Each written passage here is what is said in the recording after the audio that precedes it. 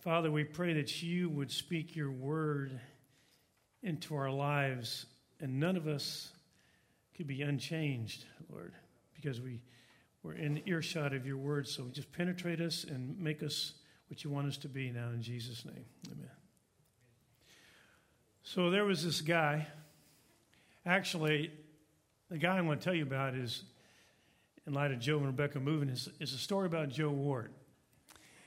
And you need to understand that Joe, grew up in the hills of Tennessee, a real hillbilly. And his parents were older when he was born, more like grandparents' age, and they had never been to the big city before when he was a boy, and so they decided it was time to take them to the big city. So they'd read about these tall buildings, but they'd never seen one before. So they drove into the big city, and the pickup truck, just Joe, his mama, his daddy, and they pulled up to one of these big old skyscrapers, and so Joe's daddy said, "Let's go, son. We're going to go and see what's inside of one of these buildings. Mama, you stay in the truck." So Joe and his daddy went into this big old skyscraper, and they walked into the lobby, and they noticed these, what they'd never seen before were elevators. They had never seen an elevator. They just saw these people push a button and doors open and doors close in this little room. So they walked up to it, just Joe and his daddy walked up and just stood looking at that elevator. And as they were doing that, this old woman comes up with a cane. She can barely make it. And she comes and pushes the elevator door. The elevator door is open. She walks in. The door's closed behind her. And Joe and his dad just stand looking at the doors. All of a sudden, a light comes on, ding, and the door's open, and out comes a beautiful young lady. And Joe's daddy said to Joe, "Joe, go get your mama." So anyways, you can ask Joe more about that story. But Joe was amazed that day. But we all find ourselves amazed from time to time. But do you know that there is something that amazes God? And that's what we want to look at today. There is something that amazes God. A little background before we turn to the book of Malachi, in chapter 1. The background is this is about the 5th century BC when this takes place. It's about 100 years after Cyrus of Persia issued the decree of 538 BC, which permitted the Jews who were in exile to return to Judah. The temple had already been rebuilt at this time. The passage we're going to look at, it was rebuilt in 515 BC. So everything seemed to be back in religious order when we get to the book of Malachi, or at least they thought so. But God, on the other hand, had a very different opinion about how things were going with their relationship with him. In fact, he was amazed at the horrible way his people were treating him. He was astonished by it. Let's read. Malachi chapter 1, verse 6. Again, this is God speaking through the prophet Malachi, but this is God speaking. A son honors his father, and a servant his master. Then if I am a father, where is my honor? And if I am a master, where is my respect? Says the Lord of hosts to you. O priest who despise my name. But you say, how have we despised your name? So God is amazed. He's amazed that he gives his best for his people, and then his people respond to that by holding out on him. And God is wondering, where is the honor and respect that he is due? Where is it? He's not getting it. But the priests don't seem to understand this rebuke, because their response is, how have we despised your name? What are you talking about? I mean, we're meeting in the temple. We're having church. We're reading the law. We're avoiding major sins, aren't we? What are you talking about? It seems like we're doing everything like you want it to be done. What's the problem? That's the priest's response. So God continues. Malachi 1 verse 7.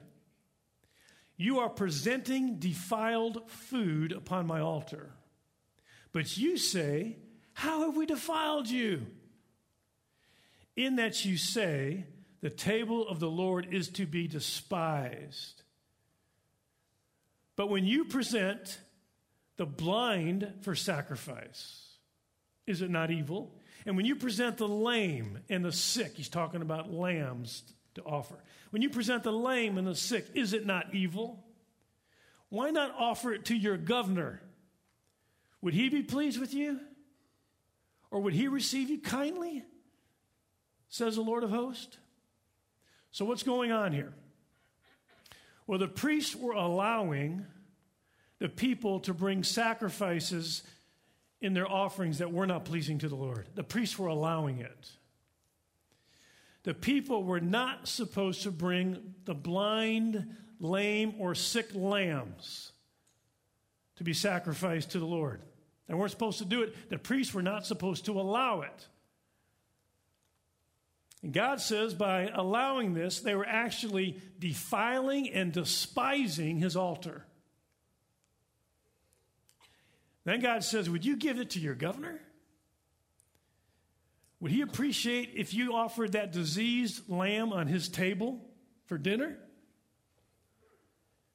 Of course not. I mean, the answer is of course not. Then God's like, then why do you offer it to me? Now, what would motivate someone to keep the good lambs for themselves and to offer the blind, diseased, the lame lambs for sacrifice? What would motivate them to do that?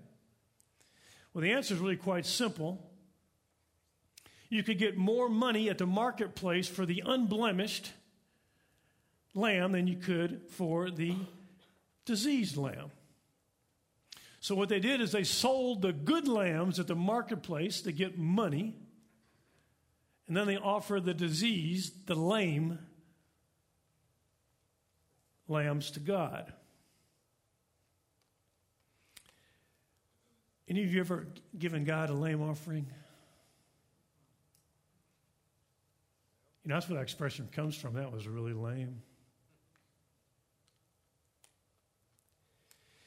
You ever offer something to the Lord that you wouldn't dare to offer your boss at work? How about your offering of time? Do you make sure that you are on time for work, but show up late to teach in Adventureland? Now, wouldn't that be a lame offering? How about your offering of service? Does your job get the very best you have, and then church and ministry get leftovers, if anything, of what you have to offer? Wouldn't that be a lame offering? Just between you and God, would that be a lame offering? How about your offering of your schedule? So many people I know that are so careful to go to bed early during the week so they're rested for work will stay up late on Saturday night and be sleepy in worship service. Isn't that a lame offering? How about your offering of talents to the Lord? So many people are full of creativity and ingenuity, and they give their very best, you know, of course, in the workplace, and then it comes to time to do ministry, and it's like they just shut down. They don't use the best of what they have for the Lord's ministry. Isn't that a lame offering? How about finances? If somebody gives less than the tithe, less than the 10% that the Old Testament clearly teaches that the people of God are supposed to bring in a place of worship, if they give less than that, wouldn't that be a lame offering? So the priests were allowing this to happen. They weren't rebuking the people. They weren't teaching the people, you can't do that. You can't disrespect God. You can't do that. They weren't doing that. They're allowing it to happen. What the priests should have done, the priests were required to inspect every offering before it was offered. They were required to do that by law, by Old Testament law. And in the inspection, they should have seen that this was a lame offering, which I'm sure they did see that. But they didn't do the next thing. They should have rebuked the people and said, you can't offer that here. You cannot offer that lame offering here. You cannot treat our God with that kind of disrespect. That's what the priest should have done. But they didn't. That's why the Lord's rebuking the priest in this passage. Now, the priest probably, just understanding human nature, they probably thought, things are tough right now economically. Things are uncertain politically. People are under a lot of stress. So we're going to allow, it's okay if they do that. God understands. But God doesn't understand. That's the whole point. He doesn't. What he does understand is the disrespect that's going on, and the priests let it happen. So what does God say next? Verse 9. But now will you not entreat God's favor that he may be gracious to us? With such an offering on your part, will he receive any of you kindly? Says the Lord of hosts. Oh, that there were one among you who would shut the gates, that you might not uselessly kindle fire on my altar. I am not pleased with you, says the Lord of hosts, nor will I accept an offering from you. So God says basically, you pray for my favor after that offering? Really? So many people wonder why they're not getting God to respond to their prayers. And could it be that they're showing God such disrespect in the way they treat him and their use of time, energy, and money? They give him constant lame offerings, and then they wonder why God doesn't respond right away when they pray. That's what God's saying here. He's saying, you want me to be gracious to you after that way? You treat me like that? So that's what's happening in this passage. Now, the question is, the Bible is real clear. The Lord is the same today, yesterday, and forever. But he says something here that I remember the first time I studied this, it surprised me. He basically says, I wish someone would just shut the whole thing down.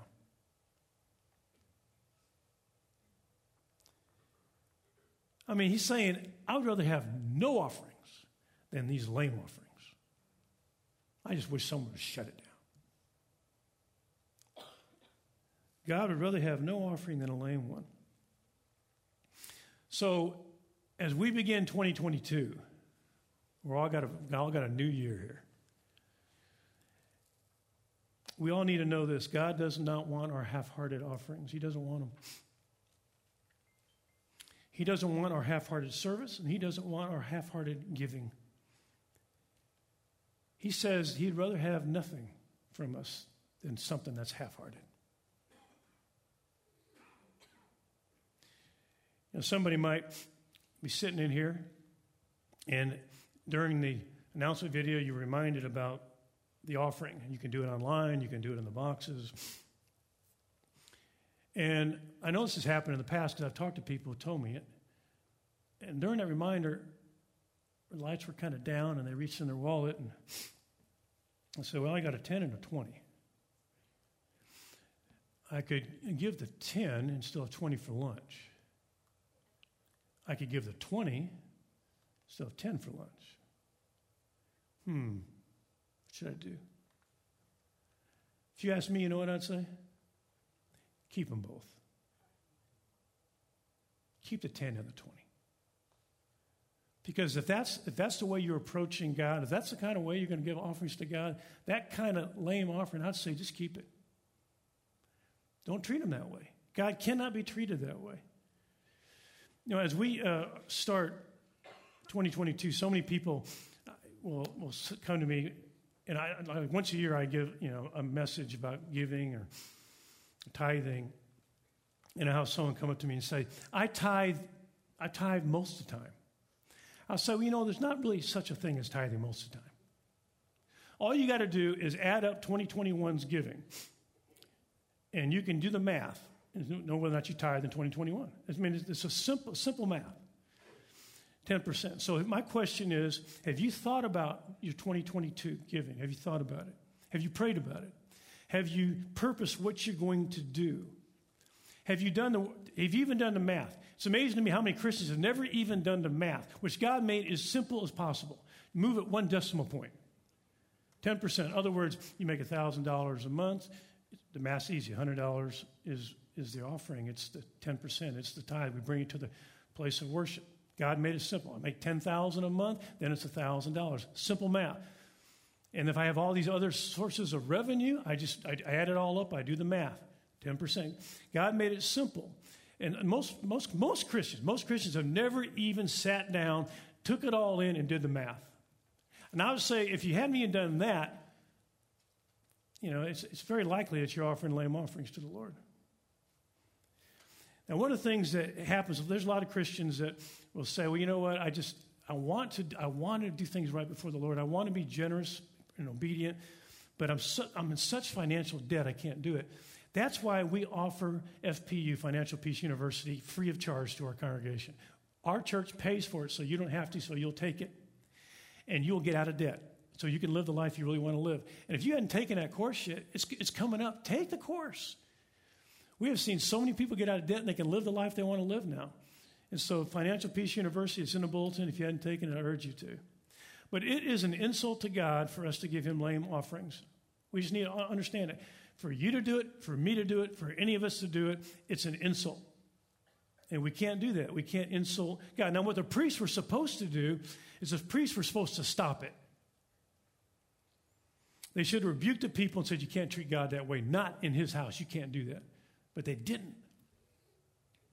Well, as a pastor of the church, I got to tell you, some of you are bringing lame offerings to the Lord, and you got to stop it. You can't treat God that way. You can't. It's an insult to him. And so there's so much riding on us treating God the way that he deserves to be treated, with honor and respect. Our offering should show the Lord that we honor him. And giving God leftovers doesn't honor him. In fact, God says to these people, they have left him. The way they treated him, he says, you've left me. That's why when we get to chapter 3 of Malachi, he says, return to me now. Malachi 3, verse 7, he says, return to me. And then people say, how? He tells, Malachi 3:8, will a man rob God, yet you're robbing me? But you say, how have we robbed you? Answer, in tithes and offerings. So Malachi says the people are robbing God in tithes and offerings. Again, the word tithe just means a tenth part. That's what the word means, a tenth part. And so it's just real simple. God has made for us. And he's saying for us to do less than that is to rob him. Why? Because the tithe belongs to him. So if we take what belongs to him and spend it any way we want, then we're robbing him. Here's what it says, Leviticus 27, verse 30. All of the tithe of the land, the seed of the land, or the fruit of the tree is the Lord's. It's holy to the Lord. So the tithe belongs to him. It's not even mine. It's not even my prerogative to spend it. It's his. That's why the first thing Tracy and I do is we get it out of our bank account, because it's not even ours. It's his. It belongs in the storehouse. It is consecrated unto him. It's devoted to him. It's exclusively his. It belongs to him. The tithe is his. So if I take it and spend it any way I want, then I'm robbing him. That's what God says. Those are his words, not mine. And I want you just to remember when Israel first came in the promised land, remember under Joshua's leadership when they come up to the walled city of Jericho and they're about to take Jericho, and God does an amazing miracle for them to take Jericho. But God says something to them before that happens. Joshua 6, verse 19, God says, the spoils of silver and gold and articles of bronze and iron are holy to the Lord. That means they belong to him. They shall go into the treasury of the Lord. But those of you that read the story, I think it's one of the most amazing stories. There was a man in the camp, and his name was Achan, and he decided to keep a little bit of for himself. He just took a little bit for himself, hid it, remember, in his tent. And then they go out to fight Ai the next week. Israel outnumbers Ai 10-1. 10-1. They don't even need a miracle this time. 10-1. But what happens? Ai routs Israel. So they go back in utter defeat. Joshua falls on his face and says, Lord, what's going on? And the Lord says, rise to your feet, Joshua. There is a man in the camp that has taken what is holy unto me for himself. And you think, wow, you have the army of Israel suffer defeat because of one guy doing that, Lord? You would do that? He did it. He did do it. So the question is, could that happen today? Could it be possible that the people of God are suffering unnecessary defeat because they're taking what's holy unto the Lord for themselves? I'm just asking a question. Could that be happening? It happened before. And it happened also in Malachi's day. Malachi 3:9. It goes on to say, you're cursed with a curse for you're robbing me, the whole nation of you. So the people of God during the days of Malachi, not just the days of Joshua, the days of Malachi, are experiencing defeat because they're taking the Lord's tithe, spending any way they want. He goes on to say this, Malachi 3:10, bring the whole tithe into the storehouse so that there may be food in my house, and test me now in this, says the Lord of hosts, if I will not open for you the windows of heaven and pour out for you a blessing until it overflows. So the Lord says, bring the whole tithe into my house. It's mine. It's not yours. You can't do it whatever you want as you please with it and expect to walk under an open heaven. You can't. But I think it has a lot to do with just, in this country particularly, we have such a spirit of independence. There's such an attitude, I think, of, I'll do what I want to do with my money, and I'll give it where I want to give it. And I think even some Christians that want to give say, I'm not going to give it all in my tithe to the church. I'll give a little bit to this missionary, a little bit to this poor person, a little bit here. I'll give a little bit to the church. And I think the Lord sees that and says, well, that's real nice what you're doing, but do it with your own money. Mine goes to the storehouse. Now, offerings are a different thing. There's offerings. Yeah, you do what you want. The offerings are called free will offerings. But the tithe, he says he wants in the storehouse. God has actually ordained the storehouse to receive the tithe. He did it. He says it in there. Bring it into the storehouse. The offerings, of course, are another matter. So honor the Lord and bring the whole tithe into the storehouse. And what happens if you do? God says, then I'll open up heaven over you. I'll pour out blessings on you till they overflow.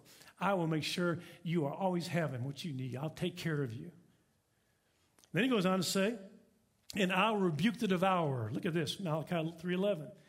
Then I'll rebuke the devourer for you so that it may not destroy the fruits of the ground, nor will your vine in the field cast its grapes, says the Lord of hosts. So God is going to rise up if we honor him, treat him with respect, no lame offerings, including the tithe here, then he says, I'll rebuke the devourer. And when he rebukes the devourer, it always works. Always. You see, who's the devourer? You know that all those times your money seems to just evaporate? What happened to it? What happened to that raise? What happened to that bonus? What happened? It's gone. The devourer got it. But God will rebuke that devourer, and that won't happen anymore. Now, some of you are thinking, Gary, there is no way. I can't make it on 100%. And you're telling me to knock off 10%? And I'm telling you, that's what the Word of God says. And God says, test me in this and see if I won't do this. Take care of you. It's a trust test. He says, I'll take care of it. I'll enable 90% to go further than 100% because I will get involved in your finances. Test me. You watch. And I can tell you hundreds of stories that Tracy and I have experienced. We never, early on in ministry particularly, we never could make a budget work. It was laughable. We made so little money. And we would get it out right away, and God would surprise us and surprise us and surprise us and surprise us. And that is our life story. And he'll do the same for you because he promised it. When uncertain times come, a lot of people pull back on their giving. I wonder why. Why do you pull back on your giving in uncertainty? What are you trusting more in? Some money in the bank for the future or a God who promises to be there and open heaven over you in the future? See, it comes down to a trust test. Really, the only reason people really bring lame offerings, the only reason people bring lame offerings is because of unbelief. They do not believe the promises of God. Because if they did, they would not treat him that way. So I know this is, I'm shooting very straight with you this morning, straight from the Word of God. These are God's words. But it is for all of our benefit to hear these words and to respond to them with obedience. All of our benefit. Not only will we treat God with respect and honor he deserves, but we'll walk under an open heaven, which we all want. So it is to our benefit and the benefit of the kingdom that we do this. So here's what I want to close with. And that is, in the seat back in front of you, there is a little bookmark. Those of you in the front row can reach behind you. There's a little green bookmark, and it's not something you're going to turn in. I don't want to see. This is between you and God. But based on the Word of God today, what do you purpose to do in your offerings to the Lord? What do you purpose? This is something that I just want you to take a moment and think before the Lord. Based on His Word, what do you purpose to do? And sign it and keep it to yourself and use it in your Bible. And remember that hearing the Word of God one day, you made a certain commitment. And between you and God, keep it. You don't turn this in. I don't want to see it. This is between you and Him. But it's so easy for us to have heard the Word of God, go out, eat lunch, and forget it. And it matters. It matters for you. It matters for God. It matters for His kingdom. It matters that we treat Him with respect. No lame offerings at Grace Community Church. Wouldn't that be a great thing if we all committed to that? No lame offerings at Grace Community Church. If we did them in the past, we don't do them anymore because God does not deserve to be treated that way. So take it and just simply make your own decision, keep it in your Bible, and remind yourself from time to time, based on the Word of God, I made a commitment to you, Lord. I'm going to keep it because you deserve it. Let's stand for prayer.